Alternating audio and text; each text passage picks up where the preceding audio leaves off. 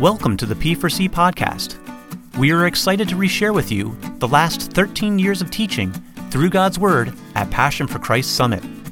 Each week, the P4C podcast delivers rich truths for your life, and we know you will be blessed. Our current series is from P4C 2020, Discipleship, Learning to Live in Grace. We now join Micah Cavanaugh for today's message. We hope you are encouraged and challenged. It's really exciting to be back at P4C and obviously how the year has gone, not knowing how things would go. Wasn't sure this would actually happen, so it's kind of cool to see so many guys here. I missed volleyball last night, but my wife and I should be down there tonight to observe and participate in the excitement, so hopefully all of y'all will be there. I heard it was a huge crowd last night, so let's get that out of the way. I'm looking forward to that and seeing how sore I can get because I haven't had much manual labor or physical labor in a while. As my dad mentioned, I live away from the family, actually, and I'm not as involved with them as I would love to be over the things that happen with P4C. I work on Capitol Hill currently. For those of you who don't know, some of you do. And I work for a U.S. congressman. I'm his chief of staff. He's a congressman for a district in Texas. And the last few months, well, really all of 2020, I think has been strange for most of us. No matter what side of the mask you fall on, I think you would agree that it's just been a weird year, right? I mean, it's just been strange. My father-in-law got married in February. My wife and I went on our honeymoon. We fly back in. We get a U-Haul trailer. We pack it full. We put my car on the back, and we drive 2.5 days at 55 miles an hour to D.C. from Texas. And that is a trip I told her, God willing, if we both make money, we will never do that again because it was horrible. We lost 20 minutes every hour. So like you'd be going, and all of a sudden you'd just be like, wait, now it says, 15 and a half hours. And I thought it was only, 14 and a half hours earlier. So it just kept getting. But anyway, we made it. 4 days later, the world shut down, or at least D.C. shut down. And so we suddenly, I think it was April or May, her dad texted me and said, hey, how are y'all doing up there? Are you still married? And and I said, yeah. I said, but I think we've been married 8 years and dog years now because it's been literally 820 square feet for 3 straight months. We didn't leave except for walks, daily walks. So we got to know each other really well. I highly recommend spending that much time with your new wife. Marriage is good. So far, so good. So if any of y'all are thinking about it, feel free to take the plunge. Some of you already are moving forward. My friend Bob Minchin actually also works on the Hill. So if you want better stories and more interesting things, he works in the White House. So go talk to Bob. Maybe you already have. But anyway, I'll get off all of that. That's kind of where I'm from. That's what I'm doing. My wife is a school teacher there. Thankfully, she was able to take a day off and was able to join us here. So it's kind of neat to have her. It's the first year I've been married and actually doing events and stuff. So it's kind of just interesting. I told Dad goes, is it cool? I said, it's very cool. And it's weird, too, because it's just such a transition because you do everything together now. So, yeah, it's like I'm out doing something. I'm like, oh, yeah, I need to text Michelle and tell her I'm going to be home a little later or something. You normally wouldn't do that. It's just so many things. But anyway, it's good to be here with you all. Good to see old faces and new faces. And I look forward to having some fun times this weekend. I want to turn our attention for a few moments to a topic that Dad and Daniel, well, actually Dad and I specifically talked about because they told me kind of the topic they wanted me to talk about. And then I said, well, I'm looking for a scripture or some verses that kind of go with that. And one of the ones that we discussed that Dad and I talked through was in Acts. And so I want to touch on that today. But before I do, I want to ask you a question. And I think for each of you, it will be different. Have you ever been hesitant to speak when you know what the truth is? Yes. Have you ever been hesitant? You just didn't want to say anything. Or have you ever been in a situation where you just didn't feel like you could say what needed to be said, either in a group, maybe one-on-one? Now, most of us are pretty good at talking about things that we know. If you know about it, it's easy to talk about. You want to talk to me about politics? I can talk to you all day. I wouldn't prefer not to, but we'll probably do that. I can talk. Maybe you love cars. You can talk about cars. You can expound on the eccentricities of each year that they were made and all these kinds of things. Some people are good at talking about anything, and some people are good at just making conversation up out of thin air, right? But when it comes to biblical conversation, especially in a public setting, be it work, secular activities, one-on-one with friends, we, men of God, I hope, here, so often back away from that confrontation, I believe, especially in the public. Evangelism or discipleship is difficult in our day and age We have a culture that has embraced moral relativism and a church that has not biblically combated that topic. In fact, I did a lot of reading in MacArthur and some other folks, but MacArthur said something very prevalent to this. He said, if you think evangelism is a somewhat arduous task in this environment, you're right. We face a culture that has rejected absolute truth and now considers it stylish to openly embrace, encourage degrading passions. The ecumenical, centristic spirit of the age recoils in horror at the exclusive claims of Christ. And popular evangelical seeker-sensitive churches only make the task more difficult by refusing to confront sin in an effort to make the unchurched sinner more comfortable. He goes on to say, preaching today is clearly out of season, and evangelism is difficult. But that's nothing new. Paul faced worse challenges in his day. He faced an increasingly anti-Christian culture. There was no spirit of tolerance to shield believers from hostility. And yet still he preached the gospel of Jesus Christ, a hard, uncompromising message of repentance. The best illustrated of this is Acts 17, 1634, where Paul faced one of the most intellectually erudite and morally corrupt audiences ever, the philosophers on Mars Hill. And that's where we'll find ourselves today. Acts 17, verses 16 through 34. Let's turn there right now. Paul was at Thessalonica. He was there. He was preaching in the synagogue with some folks. Some folks didn't like that, kind of got upset with him about it. And there was a crowd, and they said, we're going to do something bad to you. And so they got him out of Thessalonica. He goes to Berea. And there, guess what? Same thing happens. Don't like him. Got problems with him. So what happens? They rush him out of there. And he winds up, not by chance, but it seems just randomly, at this place called Athens, which is the pinnacle of Greek society at the time. And so in verse 16, we pick up with Paul hanging out in Athens. It says this, now Paul was waiting for them at Athens.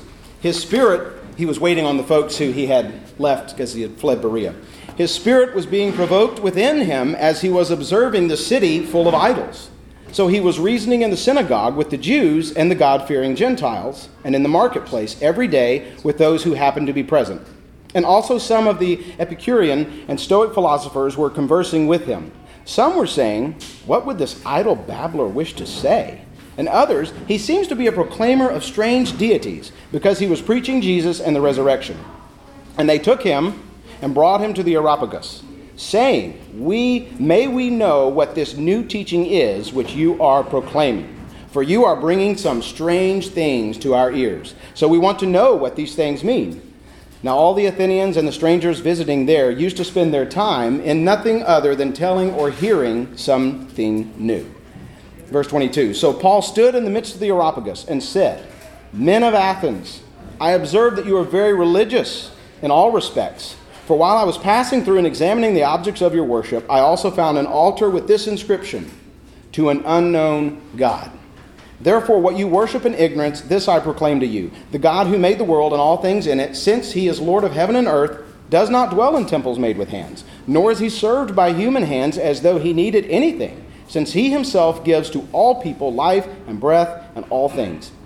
And he made from one man every nation of mankind to live on all the face of the earth, having determined their appointed times and the boundaries of their habitation, that they would seek God, if perhaps they might grope for him and find him, though he is not far from each one of us. For in him we live and move and exist, as even some of your own poets have said, for we also are his children. Being then the children of God, we ought not to think that the divine nature is like gold or silver or stone, an image formed by the art and thought of man. Therefore, having overlooked the times of ignorance, God is now declaring to men that all people everywhere should repent, because he has fixed a day in which he will judge the world in righteousness through a man whom he has appointed, having furnished proof to all men by raising him from the dead. Now when they heard of the resurrection of the dead, some began to sneer, but others said, We shall hear you again concerning this. So Paul went out of their midst, but some men joined him and believed, among whom also were Dionysius and Areopagite, and a woman named Damaris, and others with them. Now that's a mouthful.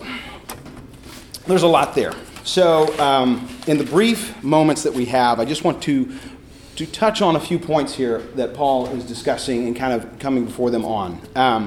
The first thing I want to do, though, is kind of set the historical stage for what Paul is and where he is. I I went looking for it, and I couldn't find the exact date, and I was finally able to get it thanks to some digging with some help of my dad and some books and stuff. But this would have been about 53 BC. And it would have been about 15 years after Paul's conversion. So he's been a believer for about 15 years. He's been preaching the gospel and traveling. And the Areopagus, where he winds up here, and I got this from the Reformation Study Bible, kind of their little historical section, the name literally means Mars Hill. Now this is a hill. Mars Hill is near the Acropolis. You've all seen the Acropolis in Athens. It's very famous. And in ancient times, the council had met there. And then the council eventually became the City Council of Athens. And in Roman times, it was the supervising. They supervised the moral decisions for the city, the education. They were kind of the court, if you will, for the city of Athens. And they supervised religion, and they dictated religion in many regards. And in Paul's time, they would have met in a little place called the Royal Portico, or not so little. And it's near the marketplace just below the Acropolis. So that's the setting that we find Paul. Many modern historians, if you read about Athens at this time, they really believe that Athens was the pinnacle of Greek culture and Greek history. It was really something special to be at. Now, in that understanding, and we see Paul before the Areopagus, so Paul's not hanging out with the old men's club at McDonald's on Saturday morning, right? He's not at the Spit and Whittle Club down at the general store. When it says they called him before and he goes before them, this is a big deal. This is a big deal that Paul is standing before the politicians, the thinkers, the movers and shakers in the Greek culture of his day. So think about that as we move into this. The first thing I want to talk about is the ignorance that Paul faced. Paul is speaking with men of deep thoughts, as we've just said, in Greek culture. He's the movers and shakers, and yet he doesn't begin really seemingly with any hesitation. He dives right in. Paul doesn't even hesitate. It has been, he's been brought here. If you look at verse 19, actually, it says, and they took him and brought him to the Areopagus. Took implies action on their part. They didn't say, hey, would you like to come hang out with some of us and tell us what you're talking about? They took him. They said, you're going to go. You're going to talk. And so it was more of an emphaticness on their part of him going. So it doesn't sound like a suggestion. It implies action here. And these men want to know, as it tells us, and they asked him, may we know what this new teaching is, which you are proclaiming. In verse 22 and 23, he tells them what he's going to do, and he speaks to their ignorance, which, and if you look at several different people who make commentaries on this, they said this is not him kind of setting the stage in a light way. So when he begins in verse 22, so Paul stood in the midst of the Areopagus and said, men of Athens, I observe that you are very religious in all respects. The word religious, literally in the King James Version and some others, it can be superstitious, or it can be, it's not a term of endearment. It's not saying, hey, you're a religious man. No, it's, I observe you're very religious, slightly sarcastic perhaps. He's setting the stage for what he's going to say to them. He says, for while I was passing through and examining the objects of your worship, I also found an altar with this inscription, to an unknown God. Therefore, what you worship in ignorance, and by the way, that word ignorance is not an endearing term either, this I proclaim to you. So he tells them right there, they know many things, but they are not so learned on one thing. The one thing that they must know to have a relationship with God, who he is talking about here in the next couple of verses. The reality of this unknown God that they are obviously worshiping along with all their other gods is what Paul is going to try to describe to them and help them understand. So Athens during this time was home to pretty much every little god you could imagine. They had a plethora of gods. It was the city of gods. They had literally areas where you could go and see all of the gods. And if you wanted a god for a particular thing, they probably had it. It's Piccadilly style, gods, if you will. So you can imagine the fact, in verse 16, this is the very reason that Paul is actually irritated and confronting them at the Areopagus when he gets there. Because back in verse 16, it says Paul was waiting for them at Athens. His spirit was being provoked within him as he was observing this city full of idols. So Paul's a little ticked right now, and it's because of all these idols he's seeing. Not just the culture, but what these idols have done to Athens and what they are accomplishing. And so, it says he was provoked in his spirit because of all of the idol worship. But he calls them out, not so casually, of their ignorance and sets the stage for the rest of his talk by boldly hitting their situation. He hits them right where they're at.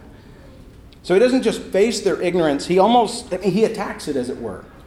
And not attacks in a physical way, but he comes at them and says, hey, let me tell you something. You're ignorant. And now I'm going to explain what you don't know. Let me proclaim this to you. The word proclaim is very emphatic as well. He's going to hit it hard. Under this, I want to look at the reality that he proclaimed. Because the truth is, Paul knew his context and his situation. And he went for it. He tells them that there is a God, not another God, by the way. If you look at the verbiage here, he doesn't say there's another God. He says there is a God. It is the God. God. Verses 24 and 25. He says, the God, who made the world and all things in it, since he is Lord of heaven and earth, does not dwell in temples made with hands, nor is he served by human hands, as though he needed anything, since he himself gives to all people life and breath and all things. So he totally destroys their understanding of all of their gods and says, look, your gods have nothing. This guy is the one who gives life and breath and all things. So your gods are nothing. This is the God. So he sets that stage.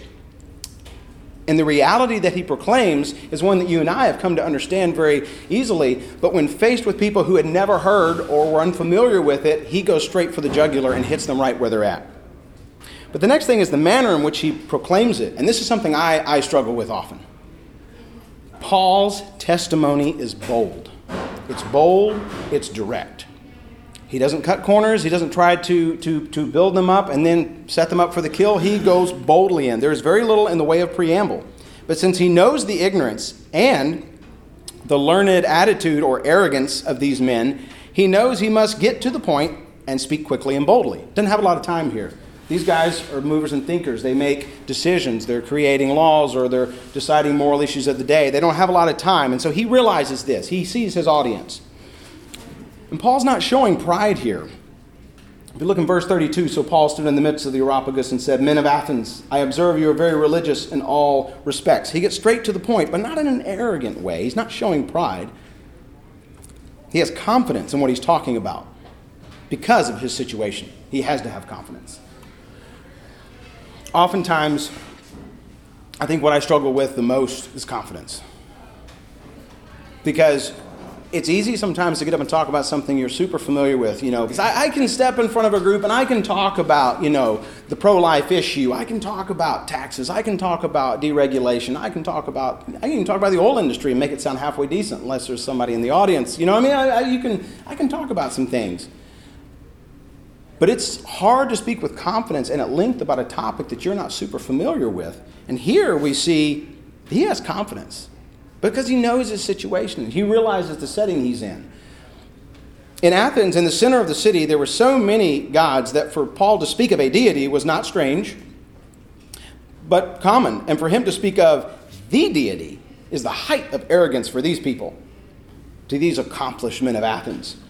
If we go to I'm looking for verse 18, and some the Epicureans, some were saying, what would this idle babbler wish to say? Others said, he seems to be a proclaimer of strange deities because he was preaching Jesus and the resurrection. And then they took him, and then if you skip down, it says, may we know what this new teaching is you are proclaiming. And in verse 21, it also says that all the Athenians and the strangers visiting there were used to spending their time telling tales and stories. And so this would not be unusual. And so you might expect that they're just saying, hey, maybe this is another God. This is a new thing. Let's have him explain it to us and walk us through it. But he's not just talking about a deity. He's talking about the deity. You and I have the same calling as Paul here in this situation. No matter our situation.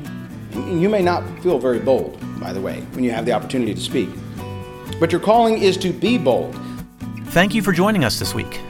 If you have questions about P4C, visit our website at p4csummit.org. Or you can email us at info@p4csummit.org. We hope you can join us next week on the P4C podcast as we listen to part 2 of this message. May God bless you as you seek to passionately live for His glory each and every day.